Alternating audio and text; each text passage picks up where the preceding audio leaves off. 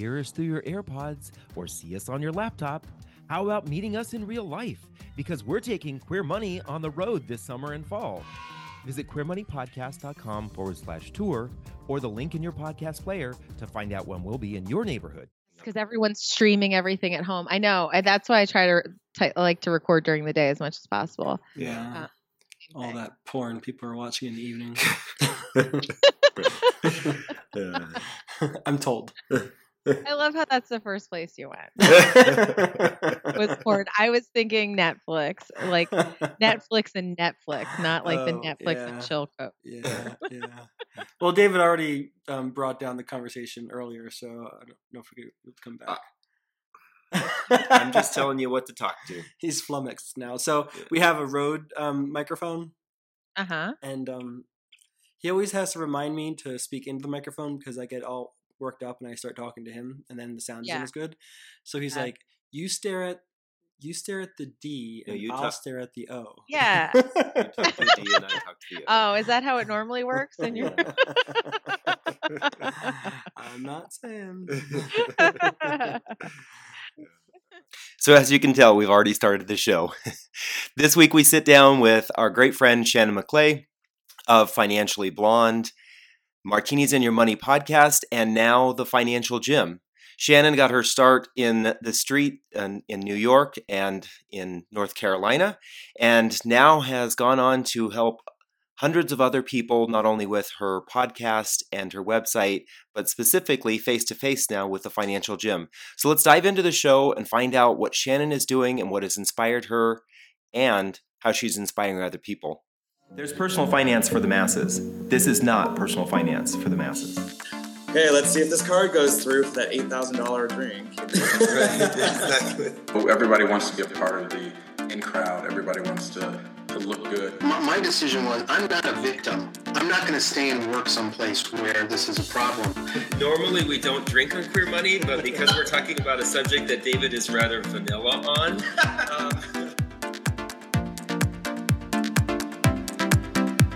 Grab a glass of wine because you're listening to Queer Money with the Debt-Free Guys. This is the only show helping our community do more and be more by talking about money from the queer perspective.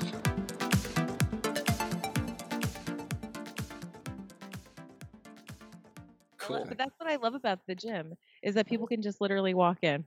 Nice. Well, and that's one of the things I want to talk to you about. So maybe we should get started with the conversation. Why not? Start over. Why don't you introduce our show tonight, John?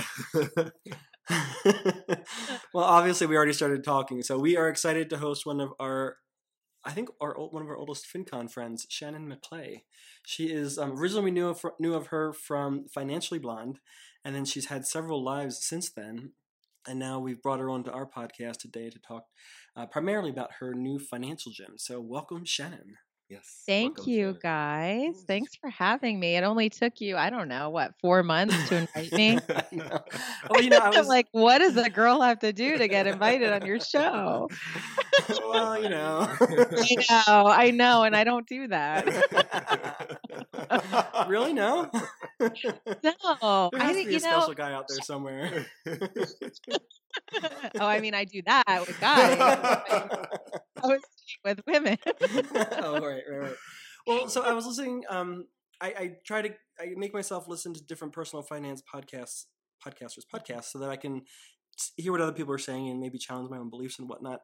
And the other day at the gym, I was listening to your show, and you had on. Why is it bring that? Did we lose you? Oh, I'm here. Okay. All of a sudden, it made a bunch of noise. So you had on Melanie Lockhart and Tanya Stumphauser and Mrs. Frugal was, I think. And you four were talking about efficiency and time management. You're all entrepreneurs. You all have your crazy busy lives in your own way. And so you were talking about being efficient. And it was like 4:30 or 5 o'clock in the morning, and we're at the gym. And I'm literally laughing out loud, LOLing. And, it's that time of the morning where people are like, why the fuck are you having so much fun? I hate you. You're at the gym. Nobody wants to be there. It's dark outside. Exactly. It's cold and wet. And so David looks at me kind of disgusted, like, what are you listening to? And I'm like, I'm listening to Shannon's podcast. They're all drinking and it's hilarious. It's like, I'm listening to your personal finance podcast and it's funny. It was funny. It was very, very, very entertaining. And I realized I'm probably more like you in terms of my time management and using all those cool, fancy tools that are supposed to make you more efficient. And I'm a lot I would love to be Melanie Lockert. I know, right? She has all those tools and stuff.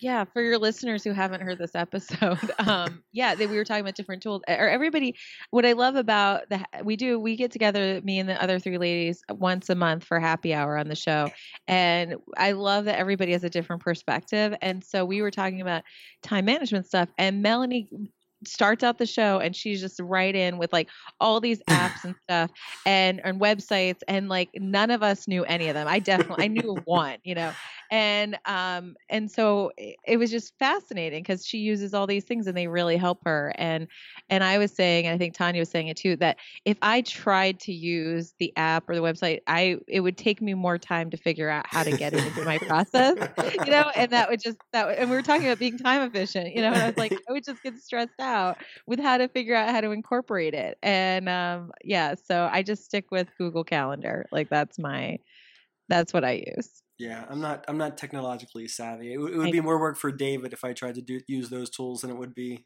adding any value to our lives. You've learned a few that you know better than me. So it's because I am as old as I look. 29? I was going to say 29 too. Oh, you guys. Right, I've got a birthday in a month, and I will literally be 39, but it's funny because like everybody does like the 39 and holding, so I'm actually doing like a 39 and holding girls night out, but I'm like, they're like, oh, that's funny. I'm like, no, it's really the first time I'm hitting 39. But I'm glad you think I look like I've been 39 and holding. Good for you. Well, your avatar here on Skype makes you look like you're 29. So. Yeah, thanks to airbrushing and a wonderful photographer. What were you going to say? I was just going to say, so obviously we know Shannon very well, but we still haven't allowed Shannon to introduce herself to everybody who's listening. We have people who have no idea who you are, a bunch of gay men all across America. So who is Shannon McClay and where did you come from? Yeah, who am I? I think I said this on another podcast not too long ago. I'm a 5'5", blonde hair, not real blonde, blue-eyed woman. Which I love. I Financially Blonde, my podcast or my blog came from when I was working at Merrill Lynch, and I was working as the financial advisor, and one of the only women. I was the only new financial advisor in this group of 25 new advisors, and I said the whole experience just made me like uber feminine, and I'm not like an uber feminine kind of gal anyway, but I just went that way with all the testosterone. So I would wear dresses to the office, and I had a pink purse and a pink calculator and I had a pink Marc Jacobs computer bag, and just like went that direction. And I used to have these cute folders on my desk, and people would walk by my cube and they were like, what is this? I was like, I don't like the Merrill Lynch folders. These are cuter. And like my clients like them. And at one point, a lot of people said, you're like the Elle Woods of That's what I was just going to say. Yeah. And every gay man listening to this show can understand what she's talking about. Exactly. We all know what I'm talking about. So, except for some younger folk who've never seen Legally Blonde. But I said, yeah. And so I kind of embraced that. And what, just like Elle, and just like me, is like, we were both very underestimated for our blondness, but I like to use it in my power. I've worked in male-dominated professions pretty much since I was 14. I started working when I was 14 in a bagel store, and it was me and 4 big Italian guys, and and that was how it started. And then I worked at Best Buy, which is a lot of guys working there, electronics store, and then in college, and then I started working right out of college on the trading floor at Bank of America in Charlotte. Yeah. That's cool. So I was 22. I started working on the trading floor. There were 260 people on the trading floor, and 15 were women. Wow. Yeah. And I remember one of my first weeks there, one of the senior salespeople told my boss, they're in different areas, but told my boss, not in front of me, but my boss told me what he said. Thanks for decorating the trading floor. So I've been dealing with this for quite some time. And like we just said, I'm 30, I will be 39 and holding and not too long.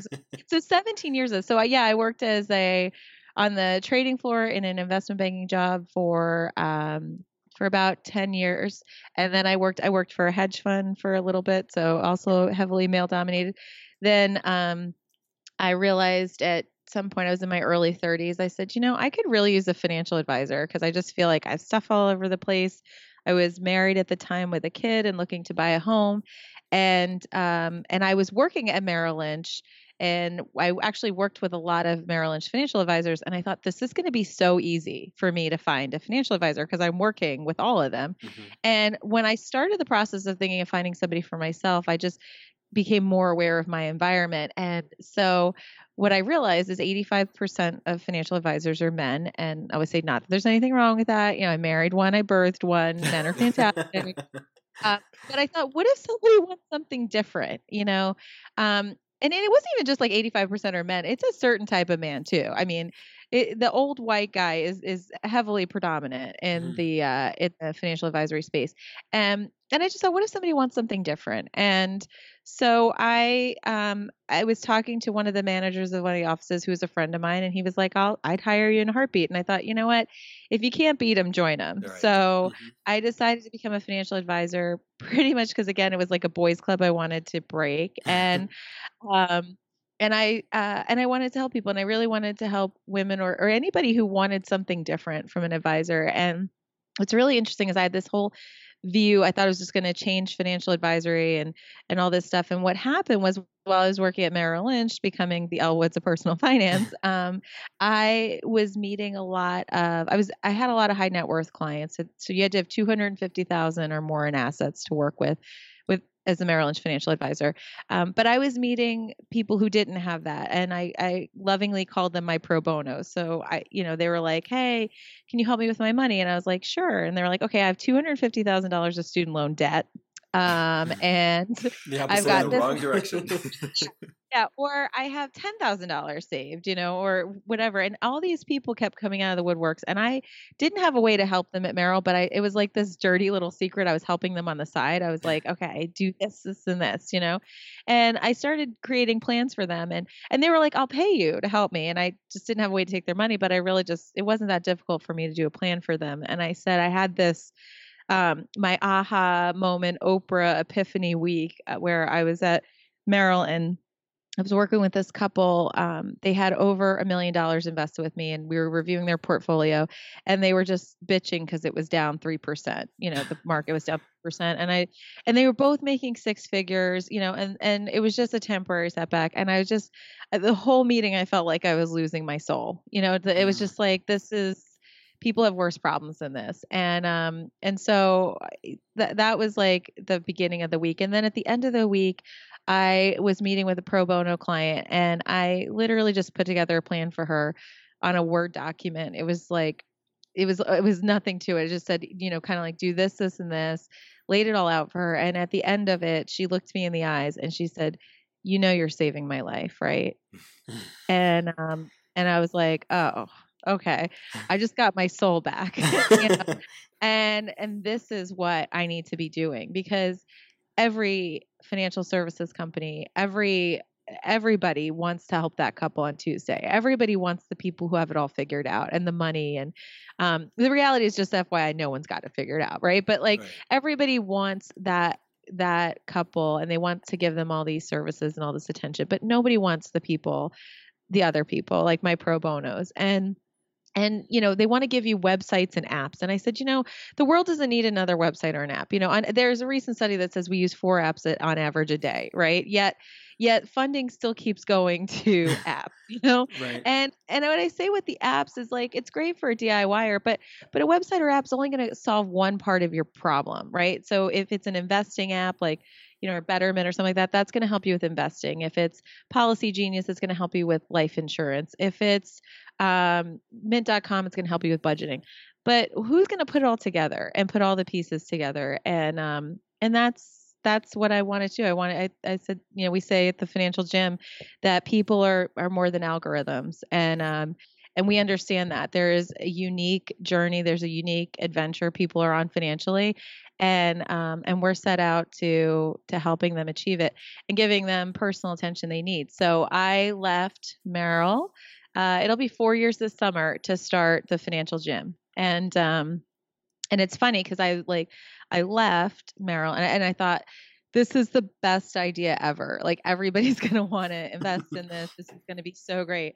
And 4 years later, I still struggle to get investors because I'm not a website or an app. And most venture capital investors are male, and they're like, I don't get what you're doing. And money's very personal and it's very emotional. And I think a lot of guys don't see it like that. I think hetero guys don't see it. We actually have a number of gay clients. I said our biggest population of clients are women and gay men, and the loves that are with them. Somebody. So that's what we find. But so it's hard marketing it to people who don't see it. But our client base just keeps growing all the time. So we are continuing to grow too, and we'll eventually, the plan is to have financial gyms across the country. That's awesome. So officially, the Financial Gym just launched last summer, right? Yeah. So the first location opened in New York in October. Okay, so October. I started the process. I always had the idea of a financial gym. Actually, when I was thinking about leaving Merrill and doing something different and helping people, I thought, well, it can't be the way it's been done before, and it's not a website app. Like, what's a way to help people with their money? And when I just started working for Merrill, I had just come off a weight loss journey. I'd lost 50 pounds that I gained after having my son and all this other stuff. And I saw a lot of similarities with my clients' money journeys as I did with my weight loss journey. And I thought at one point, I was like, when you want to lose weight or get physically healthy, like you guys are just talking about, you were at the gym, the other morning, like there's so many places you can go to work out your bodies. But if you wanted to work out your money situation, where would you go? Yeah. Like, where could you, and my thought was that I want people to have a place where they can just walk in, and literally see a financial gym sign and say, you know what, I can go in there. And just kind of like H&R Block, you could walk in an H&R Block and get tax help. I want you walk in a financial gym, you can get overall financial planning help. And it doesn't matter what your balance sheet looks like. You could have $1 million in the bank. You could have $100 in the bank. We've had clients literally start with us with $200 in the bank. And we charge a monthly fee. And, they literally were like, this is so important to me. Like, I need to do this. I can't get out of this by myself. I need the help. So it's, worth it to me. And I'm thinking of this one woman in particular who started with $200 in her account, and she now has over $5,000 in the bank in a little over a year. And, wow. So, that's what we're here. We're here for no matter what you look like, whether you're financially fat, we call those the chubbies, or financially skinny or financially fit. We got something for everybody. So it's interesting that you say that what you're talking about in helping people. I think a lot of people who don't meet those minimums that the big firms have set as a standard, oftentimes because of that, they just don't have the confidence to think about or talk about their finances. So they just stay in that rut or in that hole. And they don't go seek advice or look for ways to think about being wealthy. But there are plenty of people who started out there and now are millionaires. Yeah. And I think it's really hard when you're on your own doing it. Like I said, I think we use a lot of physical fitness analogies with financial fitness analogies at the gym. And I think about it so much that there are people who can just like you guys get up at 4:30 in the morning, go to the gym and do a workout, and get it done. And then there's some people like who will only go if there is a trainer there, waiting for them to kick their butt, or there's a class going on and there's other people there, and that's the motivation thing. And we have classes and group work at the gym too. And that's the thing. There's something for everyone. If you are a self-starter, like fantastic, like just do your thing. We have plans where we could just do a plan for you and you're on your way. But we see the majority of people really need ongoing help. And it's for a lot of different reasons. I mean, like I said, even clients who have wealth who are working with us, they want the accountability. A lot of them, they want and need the accountability of somebody saying, okay, now what? What are you going to do? How are you going to push yourself to the next level? I got the best email this weekend from one of my clients, and she's 31, and I give her example all the time. We started working together. She just wasn't. It took her a while to get into a stride, and every quarter we would meet, she and I would just fight because she was like, because she wasn't saving enough, she wasn't hitting her goals, and I was telling her she was making progress, but she wasn't really happy with the progress she was making. But meanwhile, she chose to live in an apartment that cost half of her, it consumed half of her income. And I told her, you're going to have to take another job. Like you are going to have to work harder or go out less. Like you're just going to have to do that. And we just fought every time. And she did. Then she started babysitting more and all this stuff. And by her 1 year review, when we started working together, she had a little less than $5,000. And by her 1 year review, she had 10. And actually she had 12. Sorry. My goal for her was 10. She had 12. And she was just beside herself, like so happy. She's like, I've never had this much money in my life. And then I told her, what are we going to do next quarter? Like we got to do something bigger and stuff. And so I set the goal for 15,000 for her for the next quarter. And all year she was pushing me thinking she couldn't do the 10, but then she hit the 12. And then when I threw out 15, she was like, yeah, like that's it. I'm going to do it. Yeah. And so the email I got from her this weekend, the subject line was check me out in all caps with like the celebration emoji. And she said, I'm crying. Look what we did, she said. And it was a picture of her bank account. She's got $15,000 in it. Nice. Wow, nice. That's awesome. That's cool. And I emailed her back and I was like, you did it. I knew you could. I'm so freaking proud of you. And she wrote back, but seriously, never in my wildest dreams did I think I could save 10,000 basically in 1 year while living in New York on my salary. She's like, I'm pumped. I know I don't make it easy on you, but thank you. Yeah, you earn every dollar, right? Exactly. Yeah, seriously. She's like, this seriously never could have happened without your tough love. I so appreciate you. And I just crack up because literally her sister's also a client, and her sister's like, I don't know what you guys do, but she's always so angry after your meetings. And I was like, well, she's just an angry person, right? And they were like, no, she's actually not an angry person. And I was like, oh, I only know her angry. But now, like emails like that, I'm like, oh, she does have a nice side. But it's sometimes it is work like that. Like it took her a solid year to break through. She was having, because you know what happens? Sometimes you're on the journey and you'll have setbacks, just like getting physically healthy. Like you'll lose like 10 pounds and then you'll go on vacation and gain 5 and you're like, great, like what just happened? You'll feel like bad about yourself, and it's easy to kind of go down a negative Nelly track, and not get out of it. But like, when those times happen, like she had a setback one quarter, and I was like, all right, like get your big girl panties on and like, let's work harder now, like let's keep moving forward. You can't sit there and cry about it. It's done. Now let's fix it. It's funny what you're describing here and the reaction that you had with her. It kind of reminds me of when we used to watch Biggest Loser. Yeah. I say I'm like the Jillian Michaels of your money. That's exact. And I said, you might hate me and you're going to hate the sit-ups and like everything else I'm going to make you do, but you're going to love the results. We're not here to be friends. Right. Because some of those people, you'd watch that show and you'd be like, you just wanted to reach to the screen and strangle them and say, you realize they're trying to help you, or just, you need to leave. You need to get out of here. Obviously you're not you don't think you're worth it. You're not putting the effort in. So go. Well, that's what I was going to say. Do you think to some extent for her, it was a limiting belief. She, for whatever reason, thought she couldn't be financially successful or she couldn't save money. So not until you proved that she could save $12,000 did she think that she could actually save $12,000 or even more.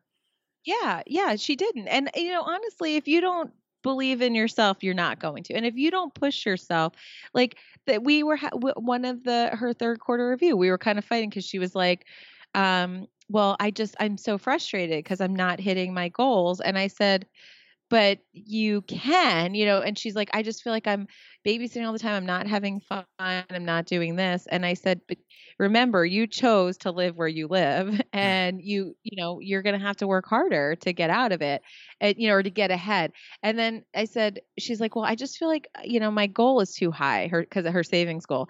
And I said, okay, what do you want it to be? $50, $100? Like, what do you want? Like, because it could and should be the number I gave you. I think her number is like $600 a month. I can't remember. And I said, what do you want it to be? Because I said, this is your life. Like, I'm just telling you, I'm just, giving you ideas and thoughts, but like, it's whatever you want to do. If you want to keep doing the same thing and not get ahead, I don't care. Like, I mean, it's not my life. I mean, you're paying me a monthly fee, but like, I don't care. And she's like, well, I don't want to do that either. And I was like, well, then this is what you have to do. And it was just like, she had to, and I have clients say this, it's like, we just had to get real. Like, she has to get real with herself. And, and for some people to get ahead, it is a lot of extra work. I mean, she was babysitting a lot. We had events at the gym and she would come work them, and, work as a bartender, opening doors or whatever. And she took on extra babysitting shifts. And had a full-time job, and, she had to do that to get ahead. And I think the reality is that most people don't want to do that extra work. It's easier to not, and then it's easier to just make excuses like, oh, well, I can't get ahead because I don't make that much money. And, it's like, well, yeah, you don't make that much money in one job, but you could work two jobs. Like for her, I said, you're 31, you're single with no kids. Okay. So like, you have unlimited time. You just kick her while she's down. Right. Yeah. I know. Like I said, getting real. Like, I'll get real. But that's the reality, right? It's like, I get that. I had a client once. She was like, she did, was struggling with the money. She made $100 and something thousand a year working as an attorney in DC. And she had nothing saved and she had no money. She wanted to take her mom to France. And I was like, great plan. So, and she thought she could do it for whatever. She figured out she needed $2,500. And I'm like, where's that money coming from? Because you don't have it.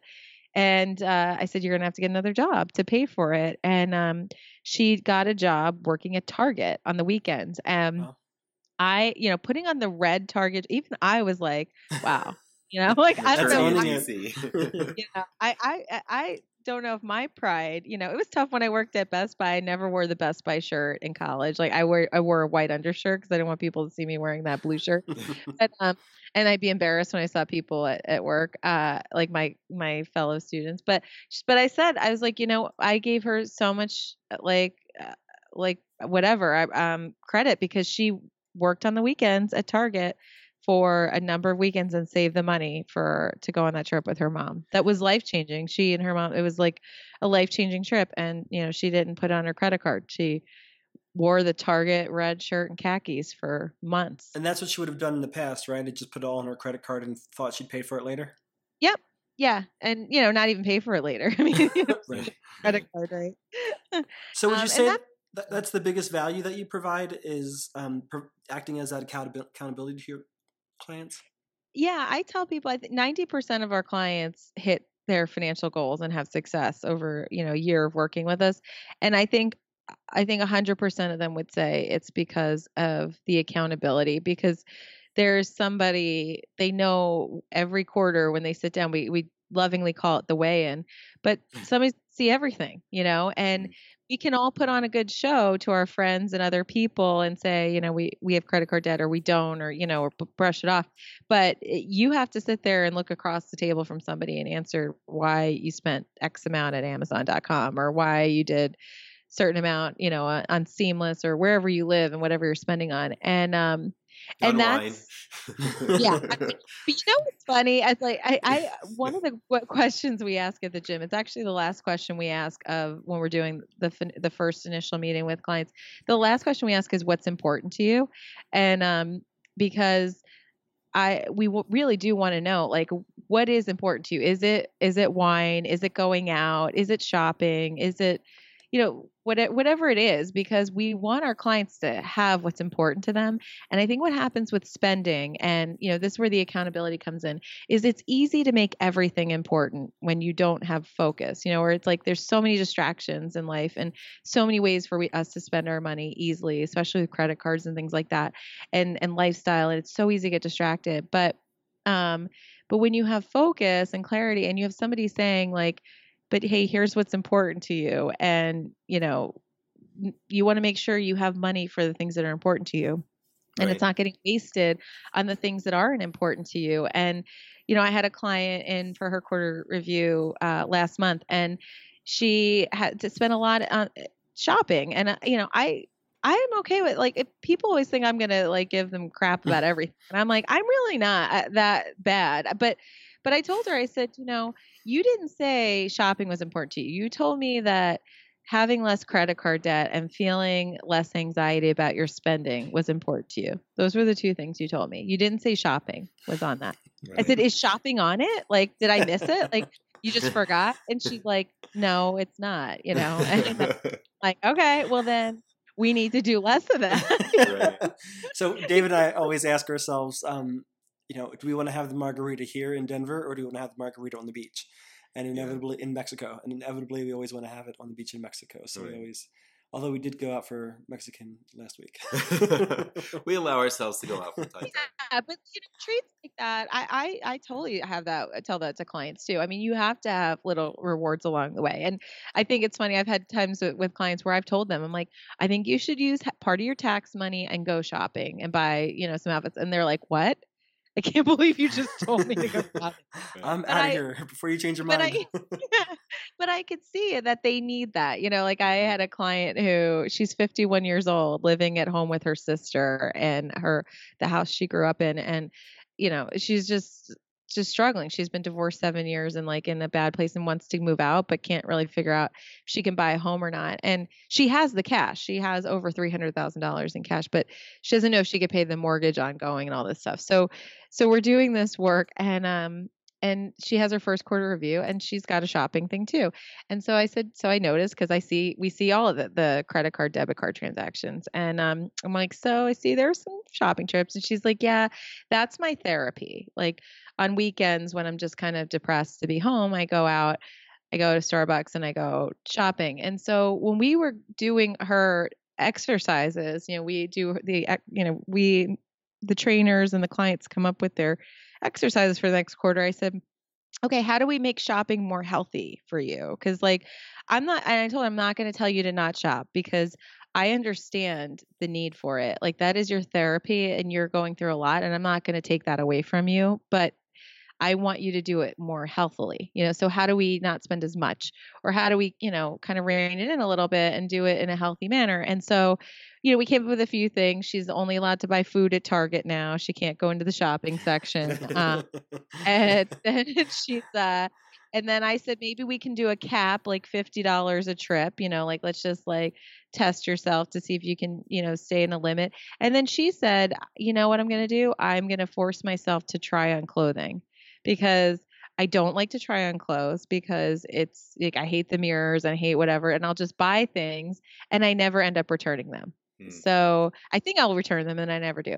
So she is literally, planning to try on clothes to save money. And I just, like, I love stories like that. I love that, because, like, that I've been doing this for almost 4 years now, and that's the first client exercise I've had where a client's going to try on clothes to save money. And what's, like, hysterical is that's going to work for her. She emailed me back. She got a B. Clients get graded too on their weigh-ins, and she got a B. And she knew she did some things well and didn't. And then when I sent her the thing, after our meeting, she said, I'm really excited. I'm going to get an A next quarter. Nice. And I know she is, because she's going to shop, and instead of spending $200, she's going to spend $20. and it'll be great. That is awesome. So you said two things that piqued my interest. The one is you have exercises for your clients that you go through, and the other is that you grade them each quarter. Can you expand upon that, both of those? Yeah. Yeah. So just like there are, exercise, physical exercise, there's financial exercises you can do. And, what I hate is people saying like that, I tried to get my money situation. It's just not working. My money's not working and I just can't get it to work. And I'm like, but are you really trying? Like Be honest. I weighed over 200 pounds. Right. And I wasn't losing the weight because I really wasn't trying, I could do it for a week and then I go back to my old behavior. So I really wasn't trying. I had to really do behavior modifications and change things before I started losing the weight.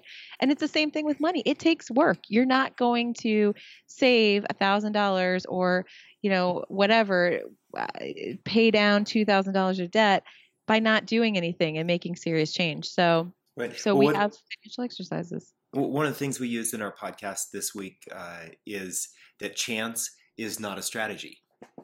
You actually have to have a real strategy and you have to work your strategy if you want things to happen. Yeah. I mean, we would all love chance to work for us, right? I mean, it would be way easier. But the reality is it's not going to happen. And, people ask all the time about our successful clients and we have, a number of successful clients. I mean, 90% of them are, but they're all working hard. It takes time. Like they are coming to their quarterly meetings every quarter. They are doing their work.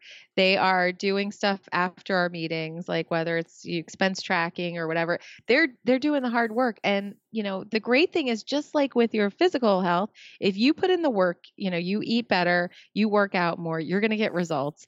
If you do the same with your money, you're going to get results too. Yeah, I always think it's very intriguing how the parallels between exercising and dieting, all that, and money are so close. Yeah. Oh, yeah. So let me ask you. One of the things you mentioned earlier was this idea of being a chubby. I mean, I remember. Why did you look at me when you said that? I know. I realized after I said chubby, I was like, maybe in this crowd. Chubby. I remember when I first started going to the gym, and I'm 5'10", 10 and a half, and I weighed 186 pounds, so just shy of 200 pounds. I was 27 or 28, and I honestly didn't feel fit when I went into the gym, and I was very self-conscious about it. But you talked about somebody being chubby, somebody being fit, and somebody being skinny. So what are those? There's financially the same analogies. And what's interesting is that you're talking about the not feeling like that. I think it's and I say this a lot, that people have an idea of their physical health pretty easily. We know when our clothes are tight, or, we're in a different size, a size we don't want to be, or, whatever, like you felt going to the gym. That is, we know that. But with financial health, that problem a lot of people have is they don't know what financial health looks like for them. People come in all the time and they're like, do I have enough saved? Do I have too much credit cards? Like what? And people don't really know because there's not a set thing out there. It's not clear. We know what physical beauty looks and should look like, but financial beauty is much more complicated. And I think it's interesting when I think a lot of people don't necessarily get help because I think a lot of people are scared because they're scared what you're going to say. Right. And that's true. You're scared. It's like stepping on the scale, right? You don't want to know that it says you're over 200 pounds, but the reality is you are, right? And so you're scared, so you don't get help, or maybe you think you're doing really good and you don't need help, and maybe you should be asking for help. And and so people, and then the other things, people just don't have a place to go. But what I love about having the gym, and we have our first location in New York, and we plan to have them across the country. We also work with people virtually, but if you come into the gym in New York, we have tissues and wine. That's like our number. I'm coming over. Those are our top two inventory items. They're tissues and wine. And it's because there's a lot of stress around money. And there is this, like, just like you're feeling going to the gym and feeling like you didn't belong, you're not good. People feel like that when they come in about their money. And that first meeting, when we meet with clients, we call it the financially naked session, where, they're telling us everything. And I can't tell you how many people have cried during that. And it's just because they're telling all these numbers, and they're judging themselves, before we even say anything. They're put themselves in this bad light. And what I always say to clients, when I train my trainers, I said, first of all, when people get financially naked with you, that is, they're honoring you. Like, they are letting you in on something that most people in their life don't know, because money is more taboo than sex, Right. So they're allowing you into some place really personal. So, we treat it as such. And then, but also that, the important thing is to tell people, and we say this all the time, that we don't care how you got here, what you look like financially. We just care about where you want to go. And, if you put in the work, we're going to be there along the way. We're going to make sure you get there. And anything you do financially can be undone. Anything, even a bankruptcy. I mean, there is nothing you do financially that can't be undone. It's just a matter of how much work it's going to take to undo it. Right. You need to have that strategy. Yeah. And knowing that you could do it, and, you can. So you said you have a lot of gay clients. What uniquenesses or differences do you see in the gay community, maybe that stands out compared to the straight community, if anything? Yeah. Our gay guys. And actually, I think this is motivated behind the gay skin, or your skinny, fit and chubby. There's that whole Will and Grace episode about gay skinny and straight skinny and the difference. Yeah. And actually, that translates into money, so what do I see, with our gay clients is this, overspending for a look, and for a lifestyle that they feel is necessary to attract people that they want to attract. And what's interesting is that there's a lot of financial messes behind the scenes. And there's this, like, and there is a lot of, like, shame and guilt and whatever with the financial situation, because you look fabulous, right? Mm-hmm. And, like, you're living this fabulous life, and you're having brunch and, every Sunday, and, or going out to the clubs, and, like, you look great in your designer shirts and whatever. But like, your balance sheet is a nightmare, like, your bank account is like, and the credit cards are a mess. And there is a lot of that, and fear and stuff like that for, being the downer person, or being, and I think we talked about this on my show, like, you guys felt that. And I see that a lot more in the gay community than I do in other communities. And interestingly enough, like, with some gay couples, there's struggles too, with one person maybe wanting to be more financially healthy and the other not. And I see it with hetero couples too. I mean, there are couples that are mismatched in as far as how they want their financial lives to look. But I see it more of a struggle in the gay community. And it's hard to get both people on board. And you guys found this, and I think, the best way we overcome that is if you're in a couple and one of you maybe would like to stop spending as much and get things under control, is finding joint goals. Like, you guys have the joint goal of the beach, the margarita on the beach. That is highly motivating. Some couples don't have that. They don't have clearly defined joint goals, And everybody doesn't want to go to the beach and drink a margarita. I'm confused. That's like in our DNA. I know, right? What is this world come to? But I think there's a struggle too, because with I see more with hetero clients, there's the fixation of a home possibly down the road, and children are always kind of seem to be a possibility. I have some clients who are like, no way, kids. But for the most part, kids are a possibility. And with gay couples, those kind of two big expenditures are not necessarily always a priority. Mm-hmm. And so if you don't have something that is going to, you're going to need a lot of money for in the near future, the next 5-ish years, then you don't have focus on saving anything. Yeah, I think that's one of the struggles that we have with our community is that we do have close to $1 trillion in disposable income in the United States, but compared to our straight peers, we only have about $6,000 more saved, and we don't, 80% of us don't have children, so that disparity just really doesn't make sense. And I think a lot of it is to keep up the appearances that we do have this fabulous life, and for whatever reason that is, whether we're making up for feeling inadequate when we were younger, or if we feel like we're going to be ostracized from our current community, whatever, but we're not doing ourselves any favor by not addressing that. So I think it's great that you see that disparity and that you're able to address that. Right. Yeah. One of the things... Yeah. Sorry. I was just say one of the things that John and I like to do on a regular basis is to check in with each other. Have our goals changed? Are we still in the same swim lane when it comes to what our goals are, or at least in the same pool?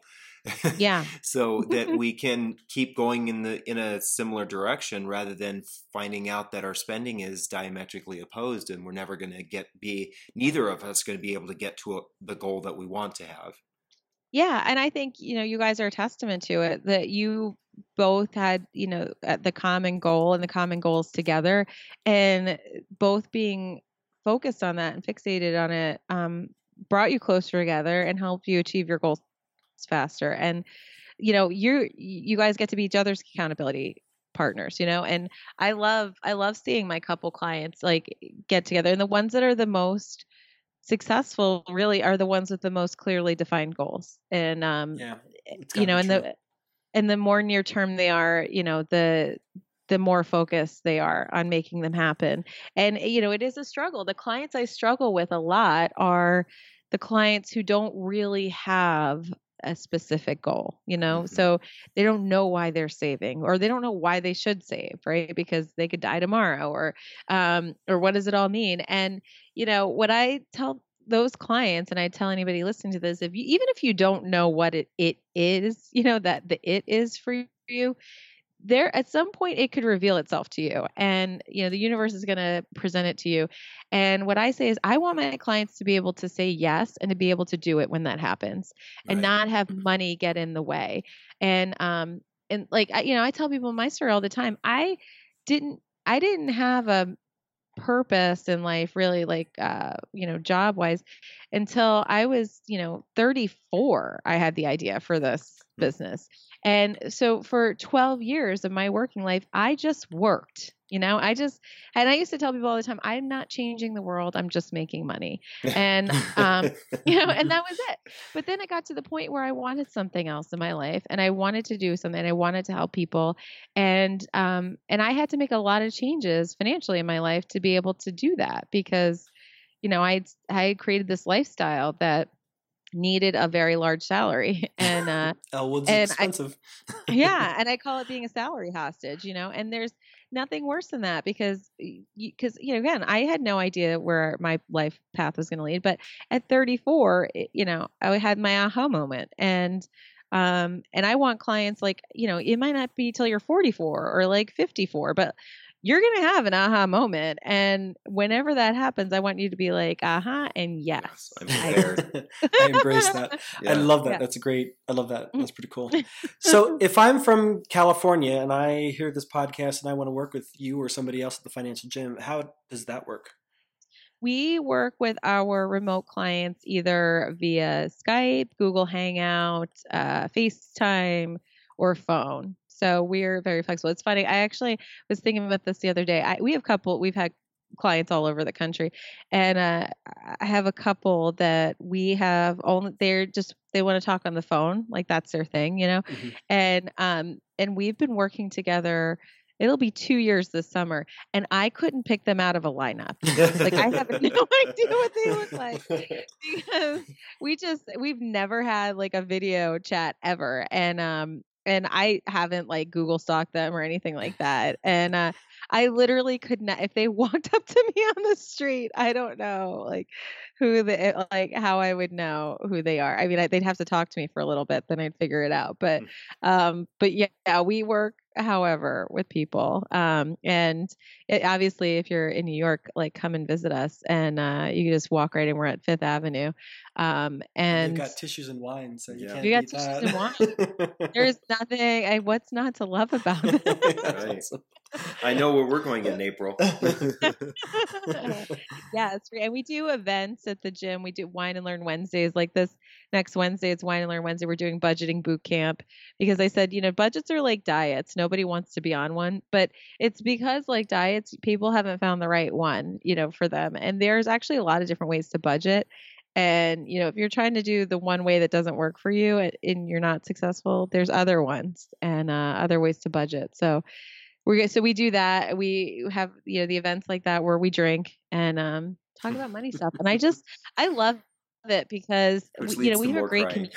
Yeah, usually there's just a lot of laughing and rowdiness on Wine and Learn Wednesdays because every time the speaker changes a slide, everybody chugs wine. We call it the sip slide. So, and people just pass around bottles of wine. It's great. And I love it because I wanted to create this community of financially minded people, but fun, like money is like challenging and depressing sometimes and emotional and all these things, but it can also be fun. Right. And I love we do events like that because like in the gym, we call it the gym because it's the gym. In the gym, like you'll hear people all the time, like I make $70,000 a year, or I have this much in student loan debt, or my credit score is 650, and all these things that are typically taboo conversation. Everybody's just thrown out there, and I love it because it's a free zone. Well, it's got to be cathartic just to say it out loud to somebody. It is, whether they remember it or not. You've said it. Well, and John, you bring up a great point about the cathartic and to the point of somebody who's listening to this and thinking like they're scared or, I'm scared. I don't want to know. I don't want to go through it or whatever. Most clients, after they get through that financially naked session, it actually feels better for them, because they got it out there and they did the weigh-in and the person sitting across from them didn't like make them feel like crap, it just like and what happens is like that I love is like even when clients have bad quarters or bad times, they always end up leaving or finishing a session feeling better because we're going to put a plan together, so even if you had a setback, every session ends with what are we going to accomplish in the next 3 months? Okay. Like, so that's done. You ate the cheesecake, fine. We got to work it up, So. Okay, Blanche. Midnight cheesecake with the girls. Yeah, exactly. So like, now what are we going to do? And there is this like hope and okay, now I'll accomplish something. We have the plan at least in place for how to move forward. And that's what I'd say to people, is to just to try it out. We make the plans affordable so that people can, people ask me too, like, do you think I can afford it? And I always say we invest so much money in our physical health, and our plans really kind of start about $85 a month. And I'm like, that's like a gym membership. So you would invest that in your physical health. I feel like financial health is just as important, if not more so. And I feel like that's an important investment to make. And, we've got hundreds of clients who would say that's affordable, because of the change that they've experienced financially, with that investment. Yeah, and that makes a lot of sense. I think what you're doing is fascinating. I think what everybody in the FinCon personal finance community is doing is fascinating and great. But I think what you're doing is even a little bit more brave, maybe because you've opened up a brick and mortar location. And a lot of us do our work virtually. And David and I get emails all the time of people asking if they can pay us to coach them. And unfortunately, it's just not financially viable for us to do that. The economies of scale isn't there for us. But you figured out how to do that at a brick and mortar level. And I think it's great. Yeah, it's taken a while and it's a lot of work. And that's the thing. That's why a lot of people don't do it, but there is a way to do it. And I figured out the secret sauce. So congratulations. And now we're spreading it across we're growing it. And instead of us asking for the secret sauce, we just decided to become affiliates of the sponsors of the financial gym. So if anybody is looking for one-on-one coaching, no matter where you are in the country, we will have a link to Shannon's financial gym on our website or on the show notes, so you can access and find her there. But I also wanted to talk about you had a book that was that was a precursor to the gym called Train Your Way to Financial Fitness, right? Yes, I Yes. do. It's still out there. It's on Amazon. And was that sort of like your thought process in creating an actual physical gym? No, actually, I had the gym before that, but I wrote the book. I wrote the book. Really, it just kind of it was based on the beginnings of what's now our financial training kind of philosophies and core ways of working with clients. But I just saw that there again the similarities between physical health and financial health, and really there are three financial health types. There's a financially fit, financially skinny, and financially fat. And a financially fit person is doing well. Like you would think, a financially skinny person's living paycheck to paycheck, not really getting ahead. And a financially fat person is, a lot of debt or, under saving, all that kind of stuff. And even 4 years, it's been 2 years since I've written the book, and the same rules apply. So there's a quiz at the beginning of the book, and you figure out what your type is, and then you only have to read your section of the book, and it has financial exercises in there and stuff like that. And what's really interesting is that a lot of people out there who think and feel they are financially fit, so they're like they think they don't need help, like I'm fit. And I said, just like there's fit people in the gym all the time, there should be fit people working on their money, optimizing their money situation too. Cause I just had a couple in today who would definitely say they were financially fit, a week ago when they sat down with me. And I think today they would know they still need work to do. She had $135,000 sitting in cash. And, it's like crazy to think what she could have made on that if she had it invested before November 1st. But, neither here nor there, right? So she's got to get it to work. But, and other things like that what's really interesting with them is they're doing really well. But when I asked what's important to them, they both said having less guilt spending. They both have spender's guilt. Like they don't know if they can have an extra glass of wine at dinner, or because they're so frugal and so, saving focused. And that is actually a common thing with financially fit people. There's like a stress around spending. They're like almost scared to do it. Almost like an anorexia, so to speak, it comes to your.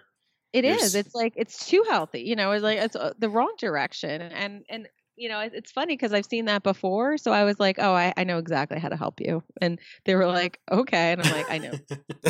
Get the extra glass of wine. Yeah. What's funny is I was like, do you guys want a glass of wine? Because you don't have to worry about it. It's on me. And it was like, we first met, it was like 3:00 in the afternoon. And the guy was like, yeah, I do. Nice. That's awesome. And she was like, oh, okay, I do too then. And so when they came in for their plan meeting today, I was like, got the wine chilled, guys. Let's go. Let's start out. So as a virtual client, how do I get a glass of wine? Yeah. Right? You send coupons out. Go to Trader Joe's before we have our call. Yes. Oh, well, it's funny because I have virtual clients that, they're eating dinner, like, drinking while they're talking to me. And the best was this one couple, and I love them to pieces. They've been working with me about over 2 years now. It was I don't know. It was 11 in the morning, 10 in the morning or something like that was our call. And I was like, hey guys. And they were like, yeah, we've got Kahlua in our coffee this morning. And they really did. And I was like, yeah. I know. I was like, really? And I wasn't like shocked, but I'm like, I love that. I love you guys. I'm just drinking coffee now, but I love that you felt comfortable enough.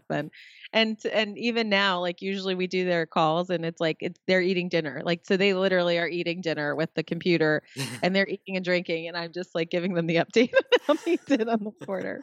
Nice. And I see the dog. I actually really like the virtual clients a lot because like I'll see the dogs, I'll see the cats, I'll see the babies, like, because usually if they come to the gym, I'm not in their personal home. But like when we do the virtual stuff, like I'm in the space or I'm like, oh, there's the refrigerator we just came. Nice. That's awesome. Yeah. So for our listeners who aren't in New York City, we have good good chunk of those. You can definitely still work with Shannon or somebody on her team if you're interested in getting this kind of coaching, which I think is awesome. So we're so excited that you agreed to come on our show and share your story. So excited you finally invited me. I know. But and we're all drinking. Exactly. Too. Right, yeah. And I had to get up and get the bottle because we had to have our second glass already. Same here. Same here. We so, don't judge. Where can our audience find you? Yeah, they can find me on financialjim.com. They get to find out more about the company and what we're doing. They can find my podcast, Martinis and Your Money, Living a Better Life One Cocktail at a Time, on iTunes and Stitcher. And my blog is Financially Blonde, but that's mostly just where I put the podcast episodes now. So I'm pretty much mostly on Financial Gym now and Martinis and Your Money. And there's an episode of Martinis and Your Money that on September 2nd, 2016, that was really good. So I'd highly recommend, if you have to listen to one, listen to that really, really hot guys on that show. The benefits of organic wine. Yes, exactly. Actually, it was because of that podcast that a reporter from U.S. News and World Report reached out to us to do an interview. Really? Yeah, so that it paid dividends for us. I love that. I love when find people through my podcast. I actually just found a blog post that like literally this person found like a whole bunch of people from listening to my podcast. And I was like, oh, I didn't even know you listened to my podcast. But yeah, I'm sure you guys are like this too. My listeners are just like amazing people. Yeah. So it's such a great community. Podcast listeners are the best. Yes. They're very committed or loyal. Right. You also have a very strong community in your Facebook group, right? Yeah.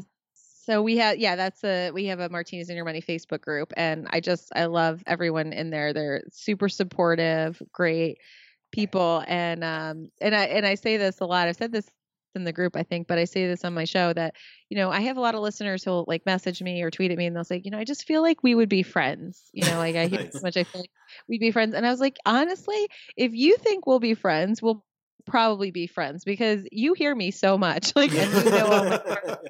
And you know me better, I know you, but if you want to still spend time with me after listening to me for hours on my show, then yeah, we'll be friends. And it's true. I love when we were in FinCon in San Diego, I ran into one of my listeners at the bar in the hotel. Nice. Yes.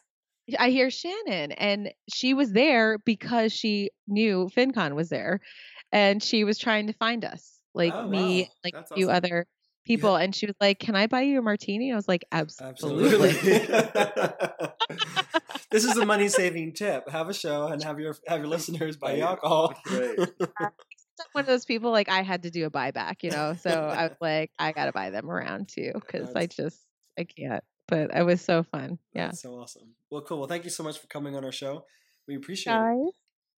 Thank you again for stopping by for another show. We want to thank Shannon for sharing with us all these great stories of how she's helping other people. If you're looking for help and want some face-to-face, or if you're not in the New York area and you want some FaceTime or Google Hangout time with Shannon or one of her coaches, just go ahead to our website, the show notes, and click through to the Financial Gym. As always, we appreciate it when you like, comment, and share the podcast on iTunes or our website. And we appreciate that you've taken the time to set aside some time to become money conscious, live debt-free, and have fun. So have a great week. Thanks again. Okay. We just serviced you. Now you get to service us by subscribing to this podcast on iTunes and signing up for the Queer Money Lifestyle newsletter at queer.money. Well, I'm not really gay. Would help me if I had a personal chef made all my healthy meals for me. Right. So instead, I'll have a Snickers tonight for dinner. The other end, I like the butts. So.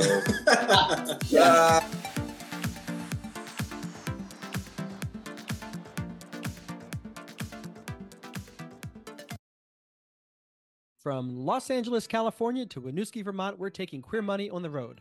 Join us as we gamify personal finance with Queer Money Bingo, or catch our signature Live Fabulously, Not Fabulously Broke talk, and so much more in between. Check out queermoneypodcast.com/tour or the link in your podcast player regularly for date and location updates.